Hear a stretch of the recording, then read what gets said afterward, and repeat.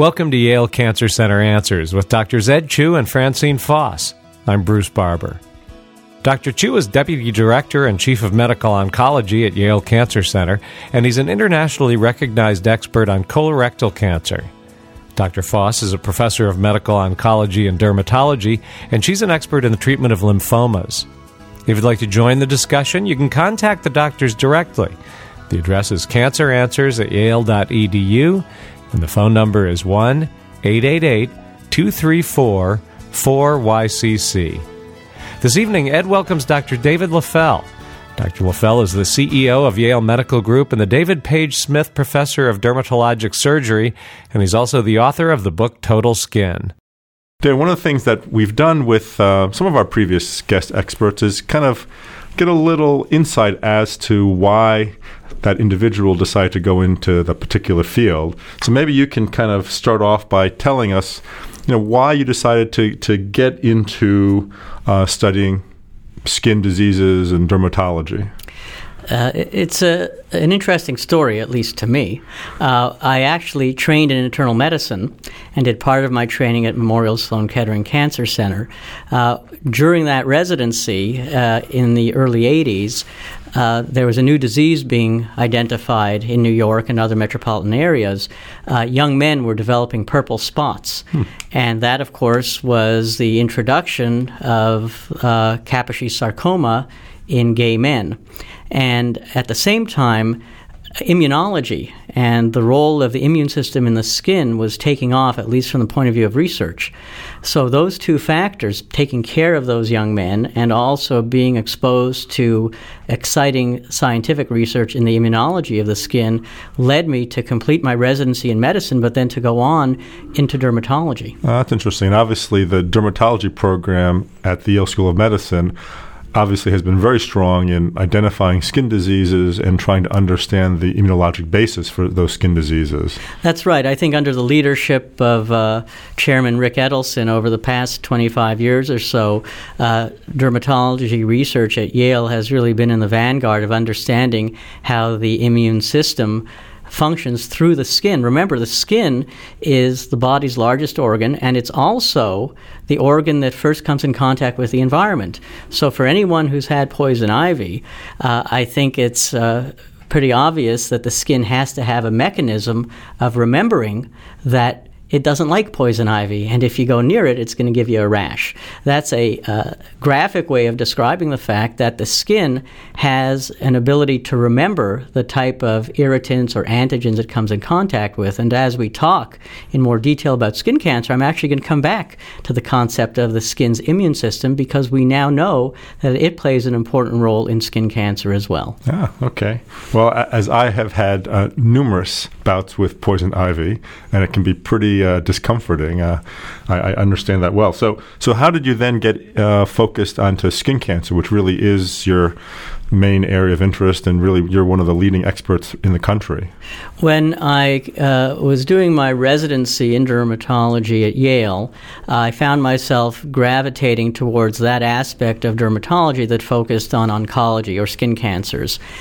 At that time, and this is in the late 80s, a new subspecialty of dermatology was developing, which focused not just on skin cancer per se, but on a technique for treating non-melanoma skin cancer called the Mohs technique, associated also with plastic reconstruction. And I found the idea of being able to diagnose, treat, and in the vast majority of cases, get very good results, very rewarding. In addition, because of my exposure to immunology research, I identified this as a very unique way in which I could combine clinical practice with clinical research in an academic career. Now, we're in the month of May, which is Skin Cancer Awareness Month. And is there just one type of skin cancer, or are there different types of skin cancer? There are different types of skin cancer, but I'd like to try to reduce it to something very straightforward and easy to remember. There are basically two categories that listeners have to know about. There's melanoma and non-melanoma skin cancer. under the heading of non-melanoma skin cancer, there are two types of cancer that you can think of as cousins because they are both caused by ultraviolet radiation from the sun. And these include basal cell cancer, which is the most common cancer in humans, and squamous cell cancer.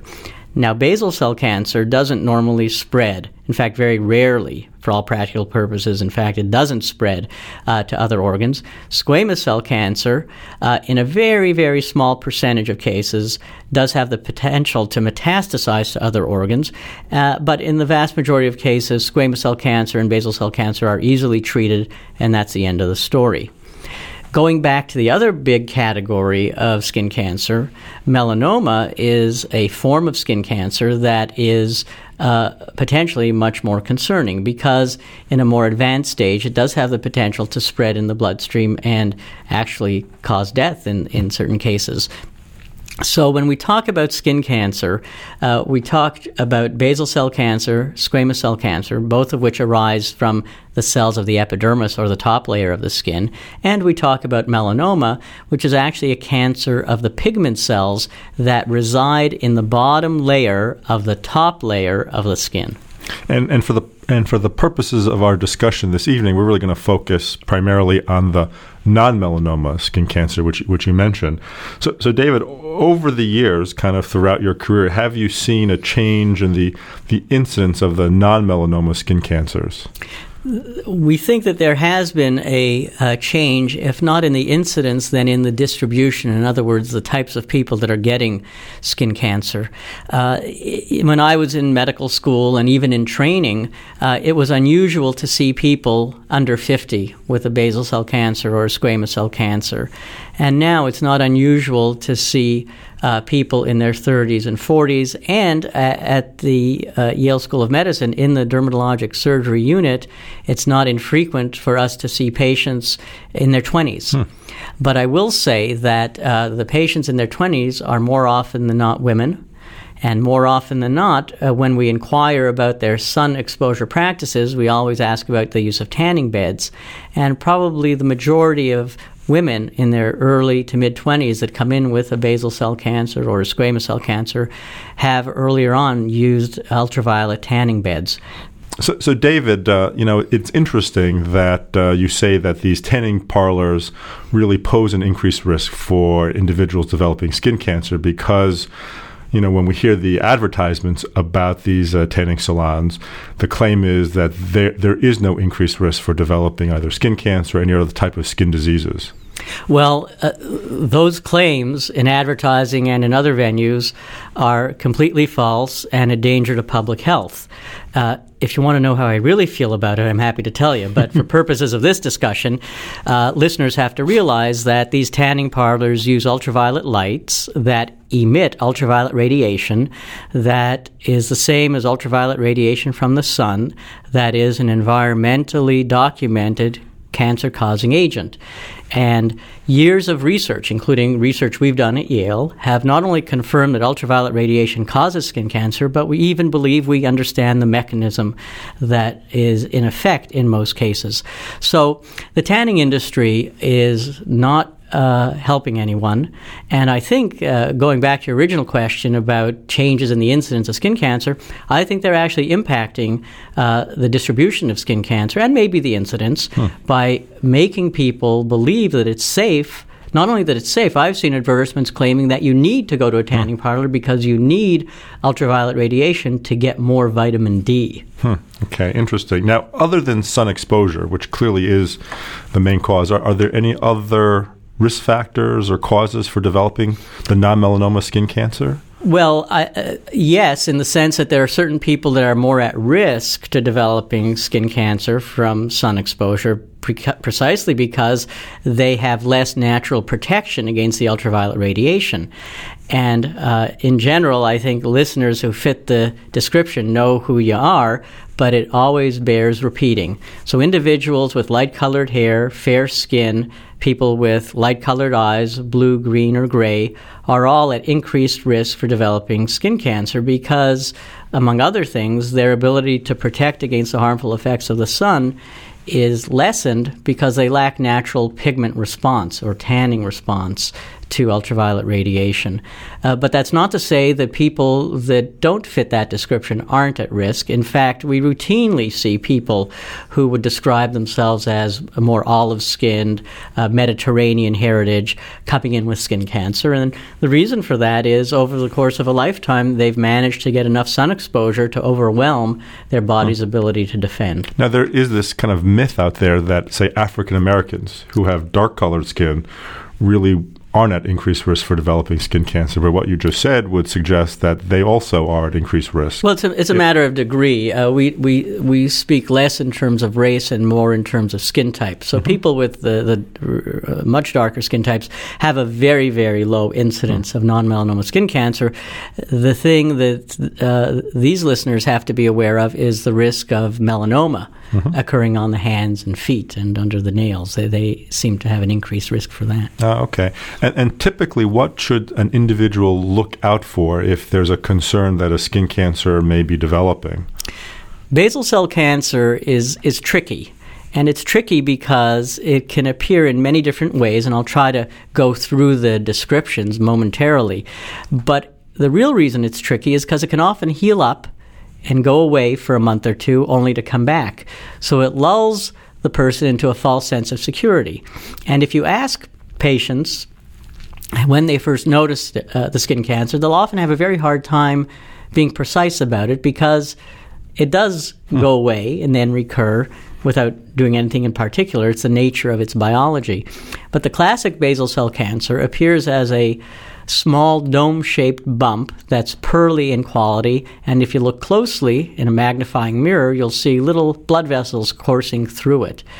But basal cell cancer can also look like a scar, a whitish, smooth, waxy scar.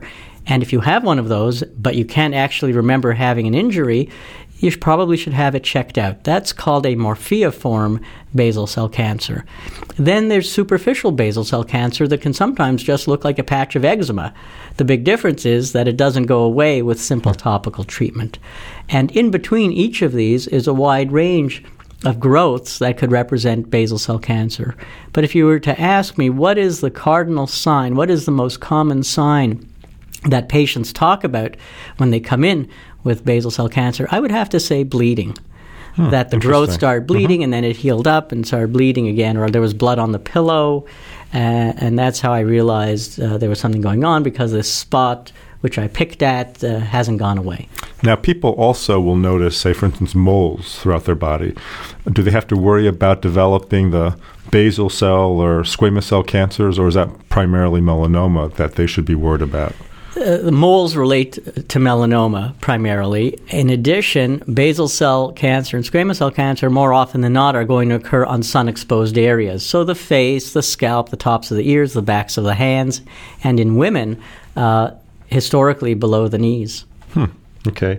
And how about on the back? Is there an increased incidence if someone's, lying on the back getting sun exposed? There is. We see it more often in men than in women. Men working outdoors, for example, or recreationally without a shirt. Now, obviously, sun protection is key for anyone who's going out in the sun. And what are your general recommendations for sun exposure? Or for sun protection to try to prevent against increased sun exposure? So, doctors tell people to do a lot of different things, and some of the advice is rooted in science, and some of it is rooted in tradition, and some of it isn't rooted in anything. But when it comes to sun protection, we know what the basic science is of how ultraviolet radiation causes skin cancer. In addition, we know from various research studies that if you're successful in reducing the amount of sun exposure, the number of precancerous clones of cells in the skin will actually decrease. So there's a real benefit to sun protection. Some people say, I'm 60, 70 years old, what difference does it make? The horse is out of the barn. And I would say, well, the horse may be out of the barn, but he's not out of the corral. And so it makes sense to follow the following steps. Number one, use a sunscreen with a sun protection factor of 30 that also provides ultraviolet A protection. Number two, wear a brimmed hat. And, here we're transitioning from healthcare to style and fashion. And many people, many men certainly, claim that there are no brimmed hats that really look good. And I think, that may be true. It's a matter of taste. But any of the hats out there look a lot better than having surgery on your ear or on other parts of your face that is required because of skin cancer. In addition, you want to make sure that you're not in the sun during peak hours. You should be in the shade between 10 and 4, at least between 10 and 3. And if you follow those steps as part of a comprehensive plan of sun protection, I think you'll really benefit yourselves. And I've had many patients over the years that have gotten serious about sun protection, and guess what? I don't see them as often. Interesting. Now, David, we go to the drugstore and we see all of the sunblocks, and there's a 15 and 30 and 45, 50. Maybe can you just kind of give us a quick rundown on what that number really means? So sun protection factor, or SPF, refers to the degree to which the product will protect you against ultraviolet B, or the burning rays. And so if something has an SPF of 30, and you're normally able to stay out in the sun, say you have very fair skin, for 10 minutes before turning pink, it means that you should be able to stay out, at least theoretically, for SPF 30 times 10 minutes, 300 minutes. But it's really just a rough guide, and it's going to vary with the individual. The other thing you need to look for is UVA protection, and the most common ingredients to look for with respect to ultraviolet A, or those are the tanning rays and aging rays. The most important thing to look for in that regard is something called Parsol 1789, or avobenzone, and or zinc oxide. Great. Well, you're here listening to Yale Cancer Center Answers, and our special guest is Dr. David Leffel this evening. At the other side of the break, we'll talk more about treatment about skin cancer with our guest, Dr. David Leffel. There are over 10 million cancer survivors in the U.S., and the numbers keep growing. Completing cancer treatment is very exciting, but cancer and its treatment can be a life-changing experience. After treatment, the return to normal activities and relationships can be difficult, and cancer survivors may face other long-term side effects, including heart problems, osteoporosis, fertility issues, and an increased risk of second cancers. Resources for cancer survivors are available at federally designated comprehensive cancer centers, such as the Yale Cancer Center, to keep cancer survivors well and focused on healthy living. This has been a Medical Minute, and you'll find more information at yalecancercenter.org. You're listening to the WNPR Health Forum from Connecticut Public Radio.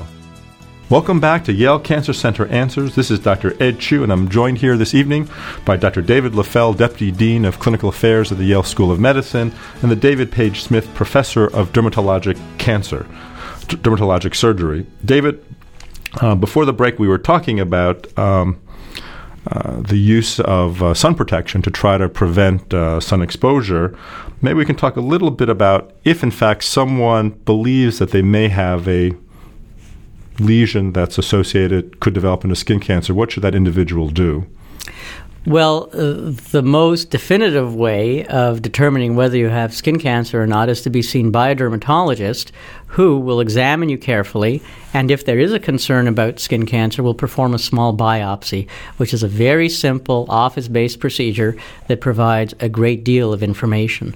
Now, when would that individual be then referred to someone like yourself, whose expertise is in dermatologic surgery? The vast majority of skin cancers are easily treated by your dermatologist or plastic surgeon. The question of referral comes up based on the type of skin cancer that it is. So the technique that we specialize in at the Yale Cancer Center is the technique called Mohs micrographic surgery. And this is a method developed more than 40 years ago that allows for the very conservative, stepwise, layered removal of skin cancers. And there are two purposes to this technique. Number one is obtaining the highest cure rate, which it does do in the 98% range.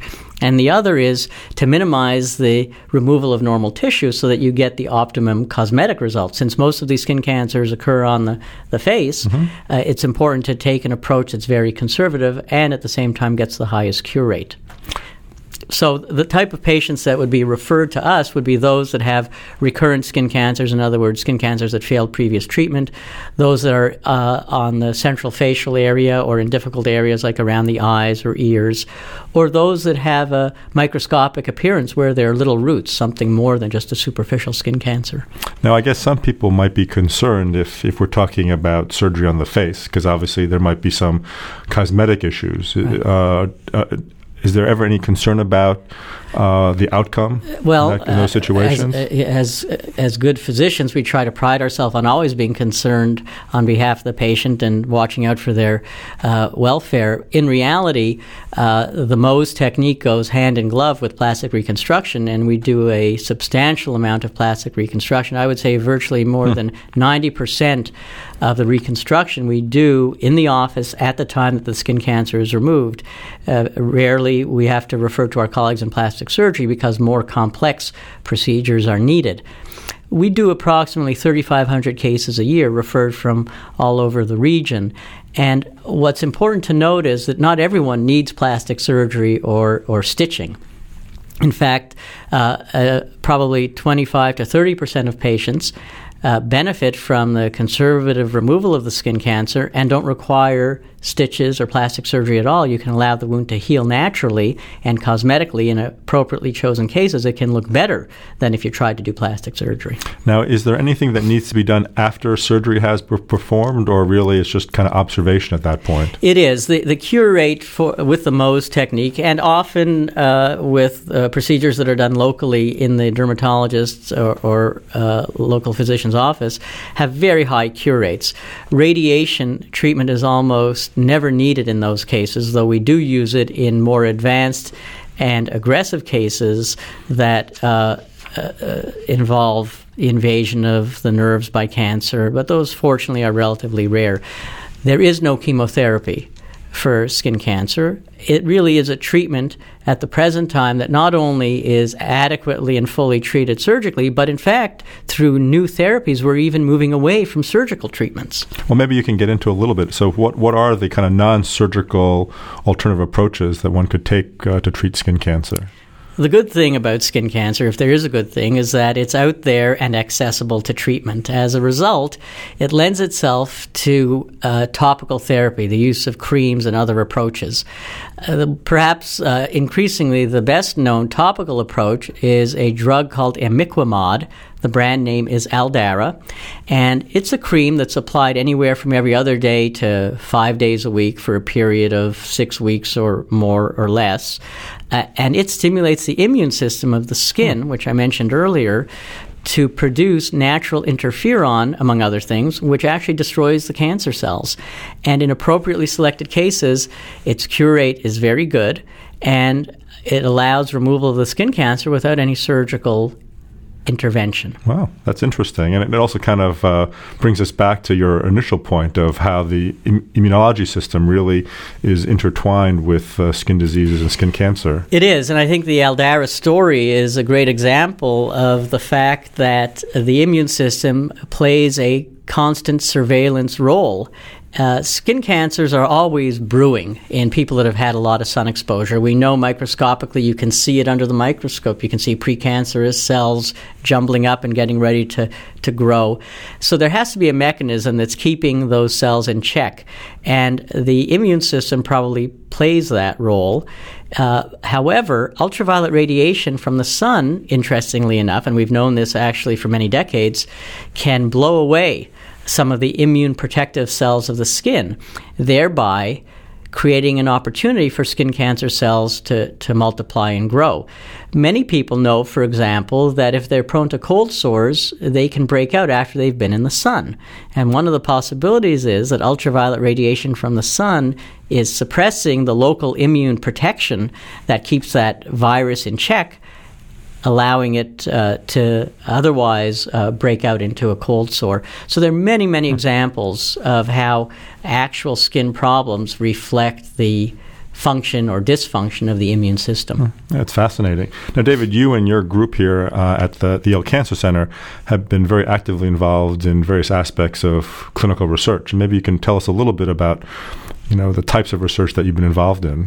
Well, I think probably the most salient achievement was under the leadership of Alan Bale, combining his research endeavor with our clinical organization. We were able to identify, along with other researchers internationally that were part of the effort, the skin cancer gene.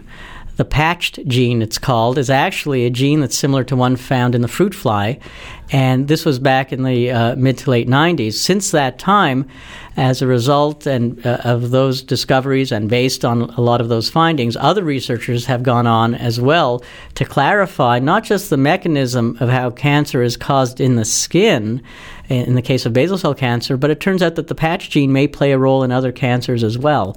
So what we do know is ultimately discovery is going to be what enhances human comfort and health, and that doing translational research, in other words, doing research that uses human tissue or involves patients to answer questions about mechanisms is the only way we're really going to develop effective treatments.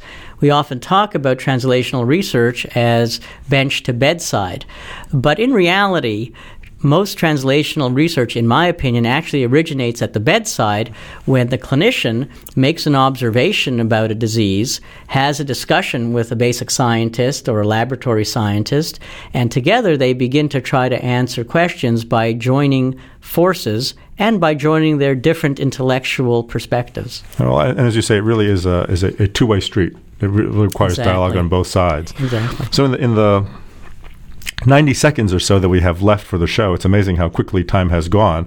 Maybe you can tell our listeners a little bit about your book called Total Skin.